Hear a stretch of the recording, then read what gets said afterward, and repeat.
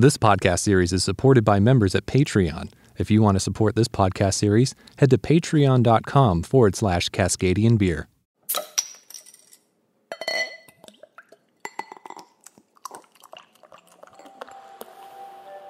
Operating sustainably in your local area, be it using local organic produce or working with other businesses who share your values, can be a key driver for your operation.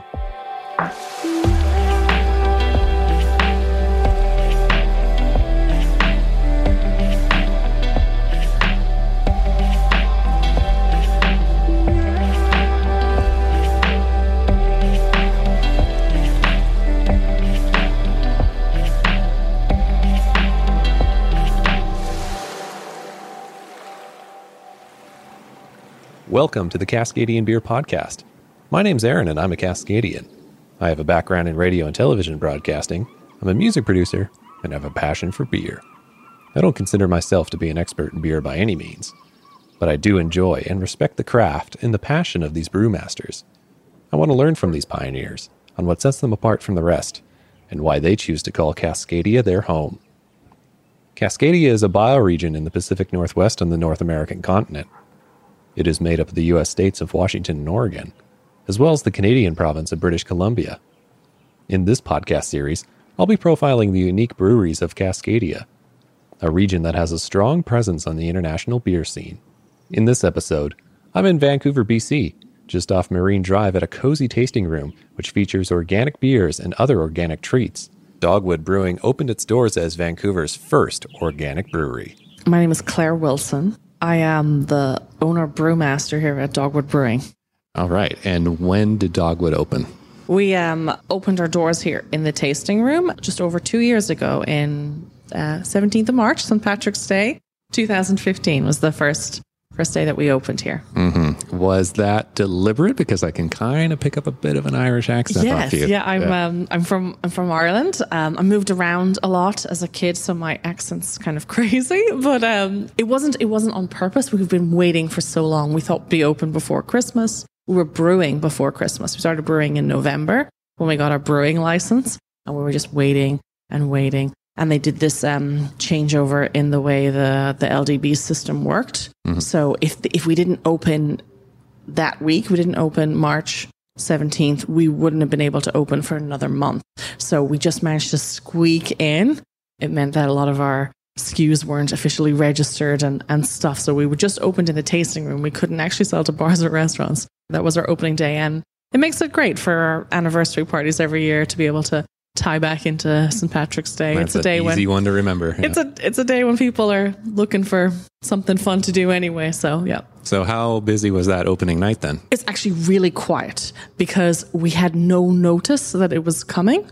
Oh. So we just opened and we told our friends and family. They didn't have any notice of events. So yeah, it was like that for whole first week was pretty quiet. It was almost like you woke up that morning like, I'm going to open today. Yeah.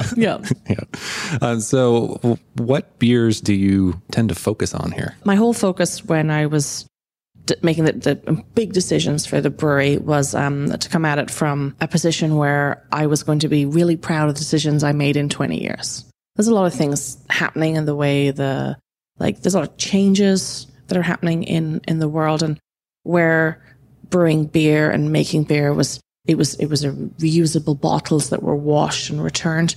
And the industry part of it has got so far away from that now. I worked for facilities where we were ripping out all our reusable lines because people weren't using them anymore. So it's a really disposable, wasteful industry. So when I made all of my decisions, I made them from that perspective, that I wanted to do the things that I would be most proud of looking back on in 20 years' time. So I went with the cans and a canning line, not bottles, because cans are infinitely recyclable. The bottles come from China, purchased cheap, shipped in big containers, used once and crushed. And people think that they're being sustainable by purchasing bottles that they might get washed and refilled. They don't. They don't. Nobody's doing it anymore. Hardly anyone's doing it anymore. So that decision to go with cans and six packs totally changed the decision about the type of beers we were going to sell. It's what people want in certain packaging. Whereas you buy something crazy in a bomber bottle, you buy chili, chocolate, banana pepper, mushroom beer. You'd be like, okay, let's try it. you're not going to buy a 6-pack of that beer. You're like, that could be awful. I don't want 6 of them. So the beers that we are launching, our 6-packs, our core beers that we do are all classic historical styles. The honey lager is just a really light, refreshing lager. It's very clean, very down the line. It's non-offensive. We have a lot of people who aren't beer drinkers, don't like beer, who really enjoy drinking that beer. Our Fest is a 300-year-old recipe. And I love that beer. Yeah. And it's based on the original Oktoberfest recipe from 300 years ago from Munich. We get all our ingredients locally, but we have those roasted Munich malts that have those flavor. The yeast that we use is Weinstefan's strain. We culture it up and we use our own yeast here, but it's from that. It's that same genetic strain that's that original yeast from the oldest brewery in the world. It's a 500-year-old brewery. It's their yeast strain. So that's why you get like these really classic styles of beers.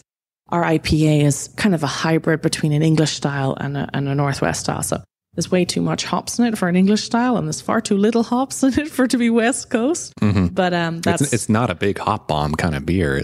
It's all about balance. Yes. Like for me, you really can't. I was talking about this the other day, and I was talking about how you were trained affects the kind of beers that you like and the beers that you drink and the beers that I make then, obviously. So being taught by German brewmasters who are like purists, like no adjuncts, no weird ingredients, no, you can't add anything to your beer, and the balance of beer. So these really, I personally enjoy drinking a big West Coast IPA, but when you're thinking about what kind of beer you want in a 6-pack, if it's a beer that is so hoppy it's stripping the enamel off your teeth, maybe that one is not one you want 6 of. Maybe you want 2 of those and then something else. So we went for like a really well-balanced IPA.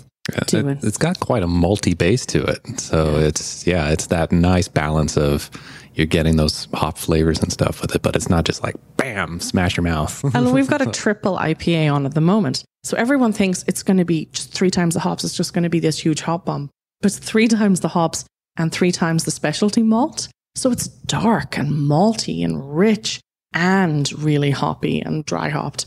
So it's still not that huge hit in the face. Like a lot of the Northwest brewers would brew with dextrose and sugar and stuff to be able to get that really light body with that extreme hop profile. Whereas that's not typically the type of beers that I enjoy. So I tend to go the other way with ours, when I'm making the recipes. So a key thing for you here at the brewery is all your beers are actually organic. What was the main decision for you to go all organic? It was primarily the influence of our good friends, Brian and Rebecca at Cronogue. They're strong advocates for getting everyone to brew organic and to encourage breweries to put one organic beer in their line. They were an amazing support to us with helping us get organized and get the paperwork together, and really helped us make those connections that we needed to make with the organic farmers to be able to find the growers that we'd be able to get. And it was kind of a perfect time for us because our other aspect of that is local. So we buy all our ingredients as close as we can to us. So we're buying from those local organic growers, which means that BC's organic farmers, the money's going straight back to them. So it's preserving BC's farmland and protecting the wildlife and the bees. Like, our beers are salmon safe. It became quite popular in the States, and Deschutes have certain salmon safe beers. And that's Sam, our hop grower. Like, he's certified salmon safe, meaning that there's no pollutants, no runoff, no petrochemical fertilizers that are going into that. So it really is protecting the rivers, the soil, the wildlife, the biodiversity of the land. And it's really important to us that we do the best that we can. We don't try and make money at the expense of our province, of our soil and our land and our farms and our community. Like, we're not buying cheap rubbish that's shipped across the world, that we're not just buying the cheapest ingredients from big corporations with very little of that gets back to the farmer, that we're prioritizing that, our local businesses, because that's what is really going to build up our community here. So then in the future, that those things are available for other brewers as well. Like, the hop fields they only grow if people buy their hops and people can afford to pay the little bit extra for it. And we work hard to keep the prices of our beer down to a reasonable level as well. Just because it's organic, our beer sells the same price as other craft beers. It's not something that we put a premium on for the customer. So it means it's it's a lot more difficult. Quite the balancing Yeah. act. So these ethical, moral decisions of what to do with your life are not business decisions. And I think you see that when you let a brewer run a brewery as opposed to letting an accountant run a brewery. And that's the incredible luxury that I've found myself in. So how did beer find you? I tell different stories depending on what people ask me. But when I was 12, my family moved to Munich in southern Germany, which in the 90s, by all accounts, was the beer capital of the world before Portland really took over. Mm-hmm. Well, there's such a rich history in Bavaria. So, yes, and it's such a key part of life. Mm-hmm. And you can drink at 16. You can sit down in a bar and order a beer on your own at 16 years old. It's a different culture. So my parents, being Irish, let me drink from a young age and would order me beer, and I was allowed to drink beer. And that's kind of a key in my adolescence, that when I was leaving high school, I was trying to look at what I wanted to study. My parents wanted me to go to university. I found this course at Heriot-Watt University in Edinburgh, which is a brewing and distilling course. The first question they asked me was, is this a real course? Are you joking? And I was like, of course it's a real course. It's in the biological sciences department. It's the one course in that department where people get headhunted out of. And I promised my parents that I would always have a job, or I would, if they reintroduced prohibition, I'd be a millionaire. So they were okay with me choosing to go to university to study brewing and distilling. And that was it for me. Yeah, I was, I looked into distilling as well at the same time. But in Scotland, it's very much an old boys club. It was very hard, very traditional, very hard as a female to make any inroads into that. So I swung wholeheartely into beer, and I have been working in beer. Well, there's still a bit of a old boys club mentality, I feel like, in beer, right? It's quite welcoming. I haven't felt it the same way. I suppose it's, when there's hundreds of years of tradition, mm-hmm. people are like, know your place. Whereas beer, especially craft beer, it's changing constantly. It's innovation. And I've never felt that. I've never if people interviewed me and if I got past that interview stage, in every place I've worked, I've never had that kind of resistance. Well, you can't do this because you're a girl, or women aren't allowed in the production facility kind of thing. Yeah. So what was the first brewery that you worked at then? So I did lots of placement stuff when I was at university, and I did kind of projects and stuff. So I had worked in a few breweries and brewed a bit. But the first full-time job I took after finishing my degree was at Meantime Brewing in London. Mm. And Meantime has done a huge expansion. And they're a national brewer in England at the moment. But when I worked for them, they were brewing out of Tramshed in Charlton. And we had 6 fermenters. And they just won a supermarket contract. So they were just go through a big spike in production. And it was an amazing time to work for them. They won many awards while I worked there. I got to be greatly involved in designing a lot of recipes and making we probably made about 100 different types of beers in the kind of 18 months, 2 years that I worked in that facility, and I learned a lot. I worked with some really talented, amazing people, and it was a really exciting time. Yeah. So how big was the system that you did your first brew on? Oh, well, we had the university, the pilot system and stuff at university, which was probably 3 hex, was it? I can't remember how big it was. This is probably it's kind of, I often talk to a lot of homebrewers who are asking me advice about how to set it up and how to do it and stuff. And I'm I'm the wrong person to ask. I started with a facility with boilers and controls and pumps, and I'm not the person to help you answer this question. I've always had the whole brewery to play with. I've never had to try and build it together with hoses and plastic containers and stuff. So when did you come to Canada then? Oh, I moved here 8 and a bit years ago. Yeah. Did you go right here to the West Coast? I did. My best friend was here. I really pushed hard with my career. I wanted to be head brewer before I was 30. So I went and I worked for Meantime, and then I worked for one of the largest breweries in the UK. And I did this leadership program where they sent me around to work with the best leaders in their management training program all over their facilities in the UK and across the whole site of this huge brewery. And then I ran teams in 2 departments for a few years, got all that experience under my belt. And then I was head brewer for Little Real Ale Brewery in Dartmoor. And then I was looking for a break, looking for kind of a career break. And my best friend was here and she said, just come out. So we came out, me and another friend of ours came out on a working holiday visa. And we stayed. We all stayed. We're all still here. So you didn't move here to open a brewery. You just came for fun. No, I came for a break. I'd been working really hard. I pushed hard with my career and I wanted some time off. And I wasn't going to work in beer at all. I was just going to take a bar job and then just spend a year here and then go back to my real life. But just the first few months that I spent here, the scene was just really bubbling over. Like I went to some like cask festivals and I met that kind of like the core brewing community at that time. And then I started working and then I went to work for some breweries. It was really exciting and really fun time. My now husband, who we own the brewery together, I met him after 2 months of being in the country. So that kind of encouraged the impetus to stay as well. So what was the drive then to open this brewery? Like what was that? What was that idea? Did you want to open something when you were in the UK, or like how long has that idea been in the back of your head? I 100% have to blame my husband for this. Okay. Because he always in his mind had dreamed, his dream, he's a Vancouver guy, was to move to the west coast of Ireland, buy like a hostel, put a little brew pub in it. And his best friend, Dan, who was a home brewer for years, was going to make the beer and they were going to like run this hostel together. And that was going to be their dream come true. And then after Brendan met me, Dan was like, oh, suppose I'm not the brewer anymore. We've already got one. And so he was, I suppose he always, like breweries in Britain and Ireland are hundreds of years old. You can't just open a brewery. Breweries have been there forever. You can't just create one. Are you crazy? So my husband was always like, yeah, you could just open one.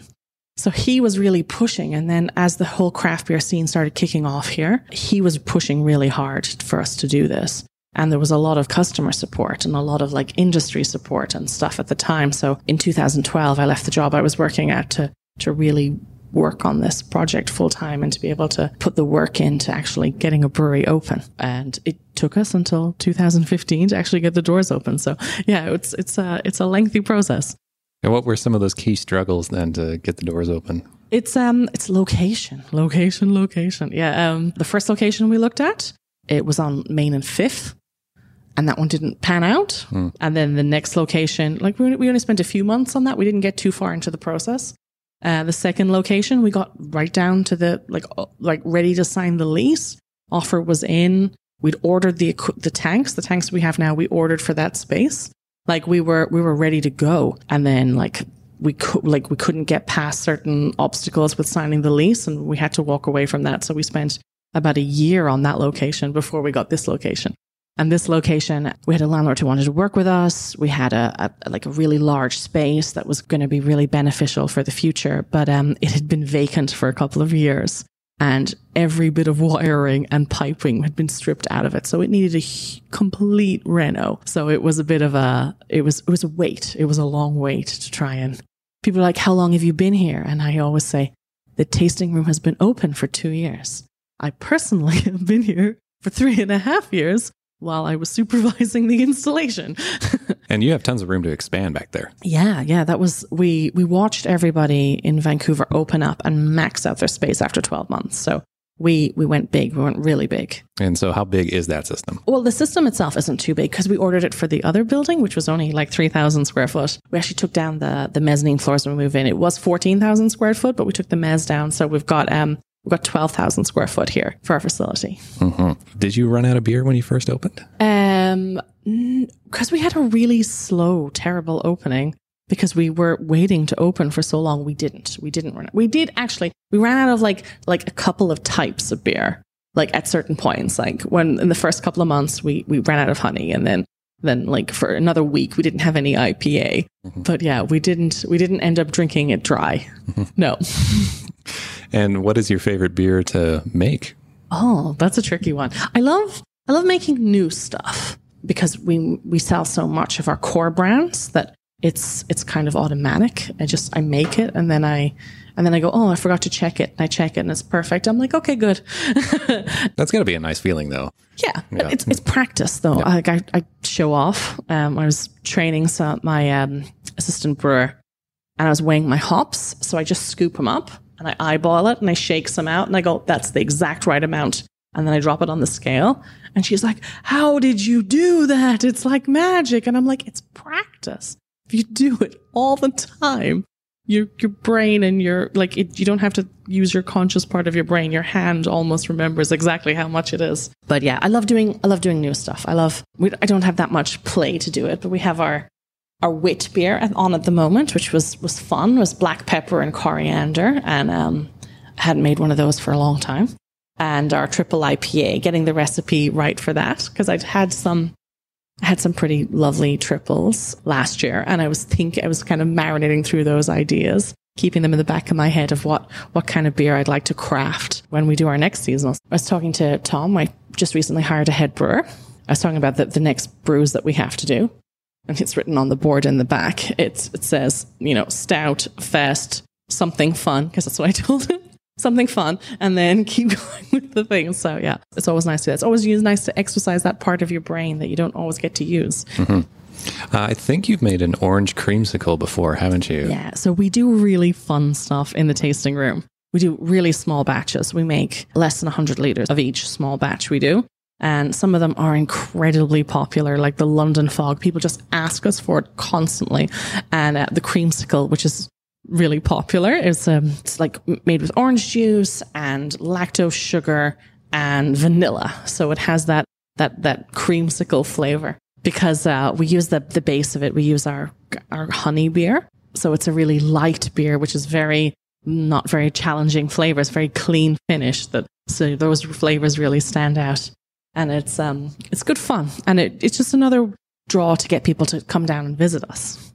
And this is a lovely space to visit as well. What is the size of this tasting room? I just got the permit back from City Hall. So it's 890 square meters or 890 square foot or 80 square meters, which is the maximum size that we're allowed to have without getting a restaurant license. Yeah.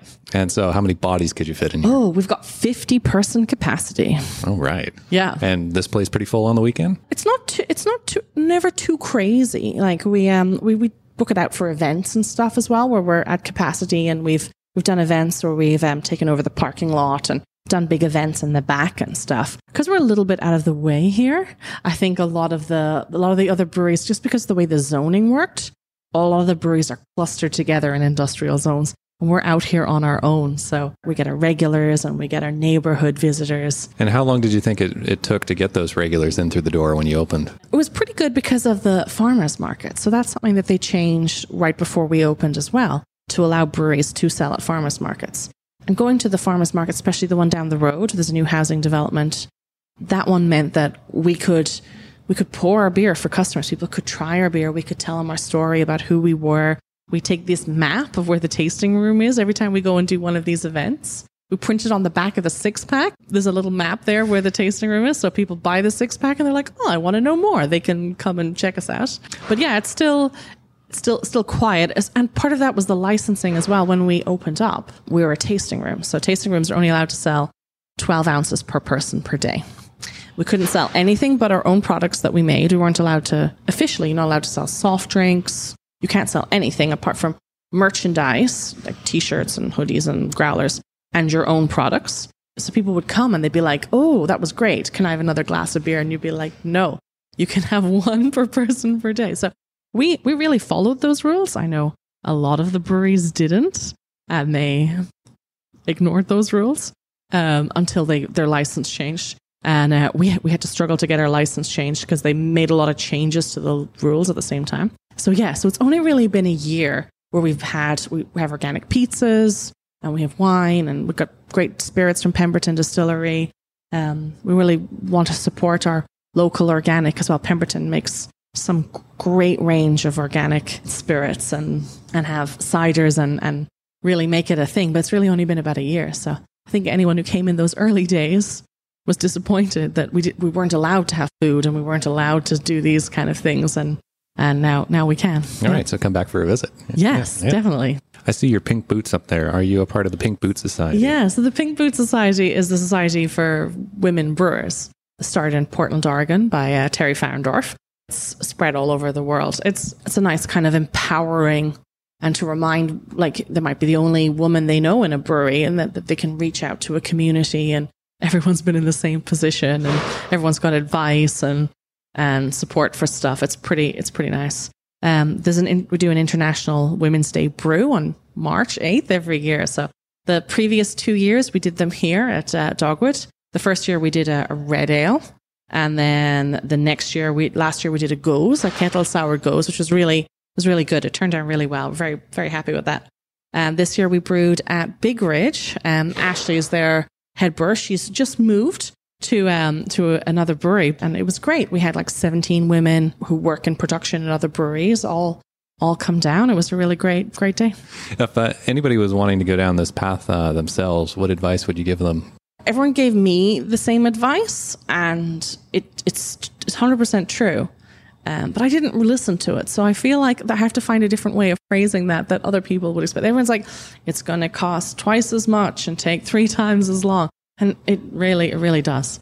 Yeah. So it's like, and we managed to save a lot of money because I had experience with how things were before, and experience of how much things should cost of like managing repairs and maintenance and stuff. So, you know, we got a lot of terrible quotes from companies who promised us the world and said that they'd be able to do things. And then the quotes they gave us were ridiculous. And I know a lot of other new breweries did hire those companies. And I really hope they didn't pay anywhere near the kind of quotes that we had got, because there's a lot of people taking advantage of, like, this is new industry. There's a lot of new people coming into it. Yeah. So my experience managed to save us a lot of money, but also because it's just my husband and myself, that we don't have incredibly deep pockets. We weren't throwing money at problems to get them to go away. So then they were like, okay, then you just wait another 6 months and then you can apply to this. And we went, okay, and we just waited, which is not a great business. That's not, if you have more money and you keep pushing harder. Yeah, more money and more time. And I did it all myself, really. My husband works in film, so he's does really long days and he's not really available. So in the beginning, it was just me. Like, we still have afternoon tasting room hours, because when we started, I'd brew in the morning and then work in the tasting room in the afternoon, and then try and get the paperwork done. And then, yeah, so it was all, it was a one-woman show for a very long time. It's great to have some good employees now that we can rely on and help us grow. And who locally is inspiring you with their work? Oh, there are so many. And that's kind of part of the amazing support that the customers give craft beer, that everyone's finding their own like little niche, and everyone's like, what makes your beer different? And that's one of the first questions that people ask you. And our answer is always, we're certified organic. But there's people really focusing on certain things, and like hybrid styles and different beers. So, you know, there's always the core, you know, the amazing brewers like Ian Hill from Strange Fellows and Gary Lowen from Central City, and those like who were the core of the brewing industry in Vancouver 15 years ago. They're still making great beer and still constantly evolving and changing. And there's so many other great brewers and breweries that are really focusing. Like, we're good friends with the brewer from Daggerad, Mitch, and they're focused on their Belgian styles, but also on their tweaks and their changes. They're making world-class beer, and it's all happening right here in the Lower Mainland. So it's a really exciting time for local beer drinkers as well as us giant beer nerds. Mm-hmm. And I mean, you said earlier that, you know, people ask you all the time for your advice as a, you know, for the home brewing scene, and you couldn't really give them an answer for equipment, but could you give somebody that's wanting to start out in beer, like what would be your number one recommendation for somebody that's looking to get into brewing? Like cleanliness and temperature control. That's my one advice for homebrewing, because as a beer judge, judge a lot of homebrew competitions and stuff as well. Yeah, first thing's cleanliness, and it's a whole different level of cleanliness for people who haven't worked in like a food facility or something before. It's you clean it and you like spray it all down, and you can't touch it. If you touch it again, you have to clean it again, and that whole kind of sterile technique, which is difficult at home, and you can't control the environment that you're making your beer in to as much a degree as you'd like. And then temperature control. You can't make a lager in the summer without temperature control. It's not going to taste right. It's going to taste awful. And that's how you, like, as a brewer, like, really step up your game to be able to make the beers exactly like you want to make them. If you have a tight grasp on the cleanliness, tight grasp on the temperature control, then yeah, you're going to make beers that taste as good or almost as good as the commercial examples. Cool. Thank you so much for your time. Thank you. Thank you so much to Claire for her time, especially since it was a day off when the tasting room was closed when she spoke with me. You got to go by Dogwood and check it out. Fantastic beers on tap. Even the rotators, there's always something fun on, as she says in her interview there. Something fun, brewed all the time. If you enjoyed this podcast series and you would like to support it, go to Patreon at patreon.com/Cascadian Beer. As little as $1 an episode can help fund this podcast series. If you want to follow us on Facebook, you can, facebook.com/Cascadian Beer, or on Twitter at twitter.com/Cascadian Beer. Thank you so much for listening. And until next time, remember, support your local.